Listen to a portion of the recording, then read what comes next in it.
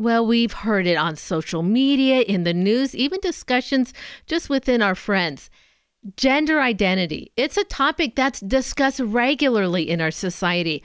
But what does our Catholic Church teach us about our gender and our identity? And how is that different from what we're hearing in Main Street understanding? Joining me today to discuss the church's stance on gender identity, it is Chris Faddis, president of Solidarity Healthshare, a health sharing ministry guided by the moral teachings of our Catholic Church that negotiates directly with providers to ensure delivery of high quality, affordable, and most importantly, life-affirming health care.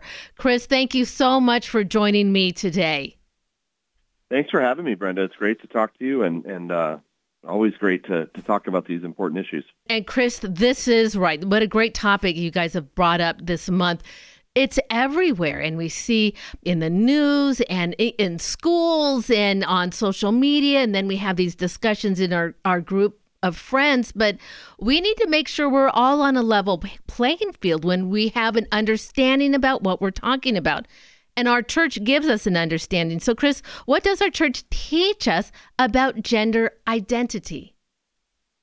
Yeah, I mean, obviously, one of the things that's most important is that when we're dealing with these issues is to remember that we are always to care about the whole person and the person in front of you, whether they're facing these issues or other issues they're facing, that we should certainly care for them. We should love them. We should affirm them in who they are and who God created them to be. And, at the core mission of who we are as Solidarity Healthshare is to care for each person holistically as a whole person, body, mind, spirit, in the creation, in the image and likeness of God, right? And so, whether or not we're Catholic or Christian, for us as Solidarity, we're guided by the moral principles of the Church, which they give a consistent framework for how we are to handle these issues. Surgeries and medications that are altering life, that are maybe castrating somebody or maybe causing hormonal changes in them that are going to cause lifelong complications.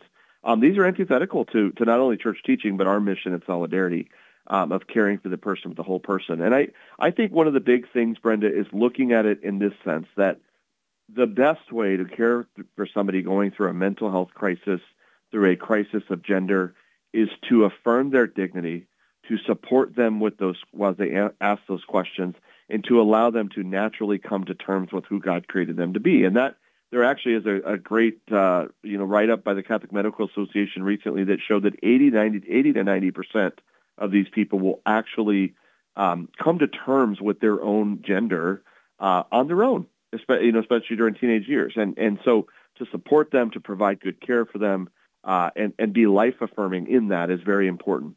What we don't want to do, right, is do things that give permanence to the decision of choosing to change their sex or whatever, knowing that so many of these people will change their minds again.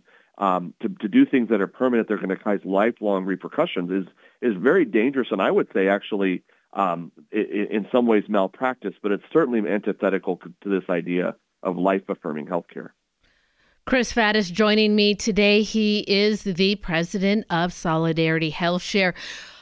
Chris, what you just said there, it doesn't sound, in fact, it's not extreme from what I hear. You're talking, I'm like, yes, well, of course. Well, isn't that obvious? But that is what you said is different from the mainstream understanding of gender identity. Well, how is that different? What are they saying to us? I would say, mainstream culture is on one hand, it's, limiting patients to struggling with their gender identity to perceive themselves subjectively according to this theory of gender identity, a theory that separates the idea of gender from their biological sex.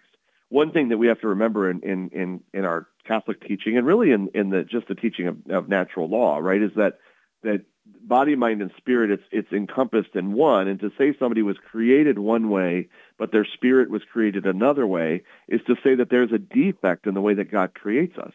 And even Venerable Jerome Lejeune, who discovered the extra chromosome that causes Down syndrome, even one of the reasons he found that is because he knew that there could never be a defect in God's plan, that there's never something missing, that God always gives us more.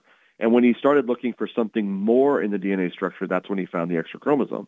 And it's the same when you think about gender. God did not create us with this massive defect that mind and body and spirit would not be cohesive.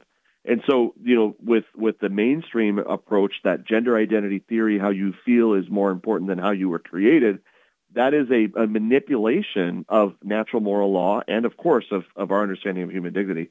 And this new widespread view of sexuality ignores the dignity of a human person, and really starts to push this idea, oftentimes early on, in somebody having these kind of thoughts or wonder or thinking they might feel this way.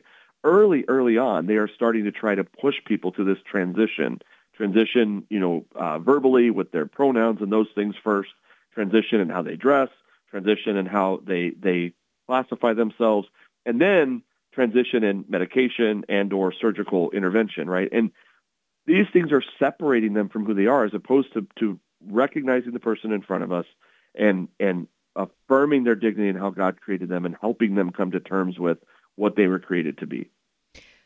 Chris, it seems to me, though, an important part of this process for anybody struggling with their gender identity or any type of anxiety, stress, depression they are feeling, mental health is important, and that would be a first step.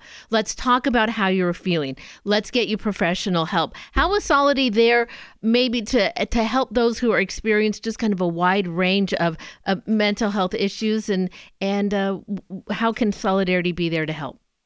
Yeah, I mean, for one, let's remember, for all of us, whether we're medical professionals or counselors or just family members of people dealing with this, let's remember that the church encourages us and really affirms us to lovingly accompany and mentor those struggling with these issues. Right? This is not about being aggressive and calling people out. This is about loving them and affirming them and helping them through this time. And then, basically from there, it's this idea of, when any mental health issue, right, is what are the resources that somebody needs? Sometimes it's actually not mental health counseling, Brenda. We've talked about this before. Sometimes it's prayer, it's spiritual direction. Sometimes it's the Hallow app and just having a tool to help you, calm yourself. When it comes to these gender identity issues, a lot of times it is counseling. It is psychotherapy of some sort. And so finding counselors that are in line with us in our understanding of the unity of body and soul, and our understanding of the way God created us and our maleness and our femaleness, finding counselors that will affirm that and help us or our children through these really serious issues is incredibly important. And the beauty is there are so many. I'm so encouraged every year when I hear the largest Catholic education program for counseling and psychiatry or psychotherapy is Divine Mercy University out of Virginia. And Divine Mercy is graduating 150, 175 students every year because so many wonderful folks are saying, you know what, I need to get in here and I need to help people. And so finding good counselors is something that we work very hard at here at Solidarity, to encourage our members to go to them, to do telehealth visits with them if they have to, whatever it takes to support their needs, whether it's a gender identity crisis or something else, right? And this is an incredibly important aspect of healthcare, and an incredibly important aspect, I would say, Brenda, for each of us to consider for our families, that we are making sure that we are putting our children in the hands of people who are going to support them in the way we've brought them up as Catholics. Oh, absolutely. Chris, well, thank you so much. You're so level-headed. We get accused of being just so extremist in our Catholic faith, especially around these issues. But, well, the way you explain it, we go, well, absolutely. We are going to be on the right side of God's law on this one for sure, too. I appreciate your time today, Chris. Thank you, Brenda. God bless you. God bless you too. Again, that is Chris Faddis from Solidarity Healthshare. If you want to listen to our interview again, please go to materdeiradio.com or the Hail Mary Media app. You'll find the podcast there, and you'll also find the link that'll get you right to Solidarity's webpage, and you can talk to one of their great member services team. So again, that is Solidarity Healthshare, and you can find those podcasts at materdeiradio.com and the Hail Mary Media app.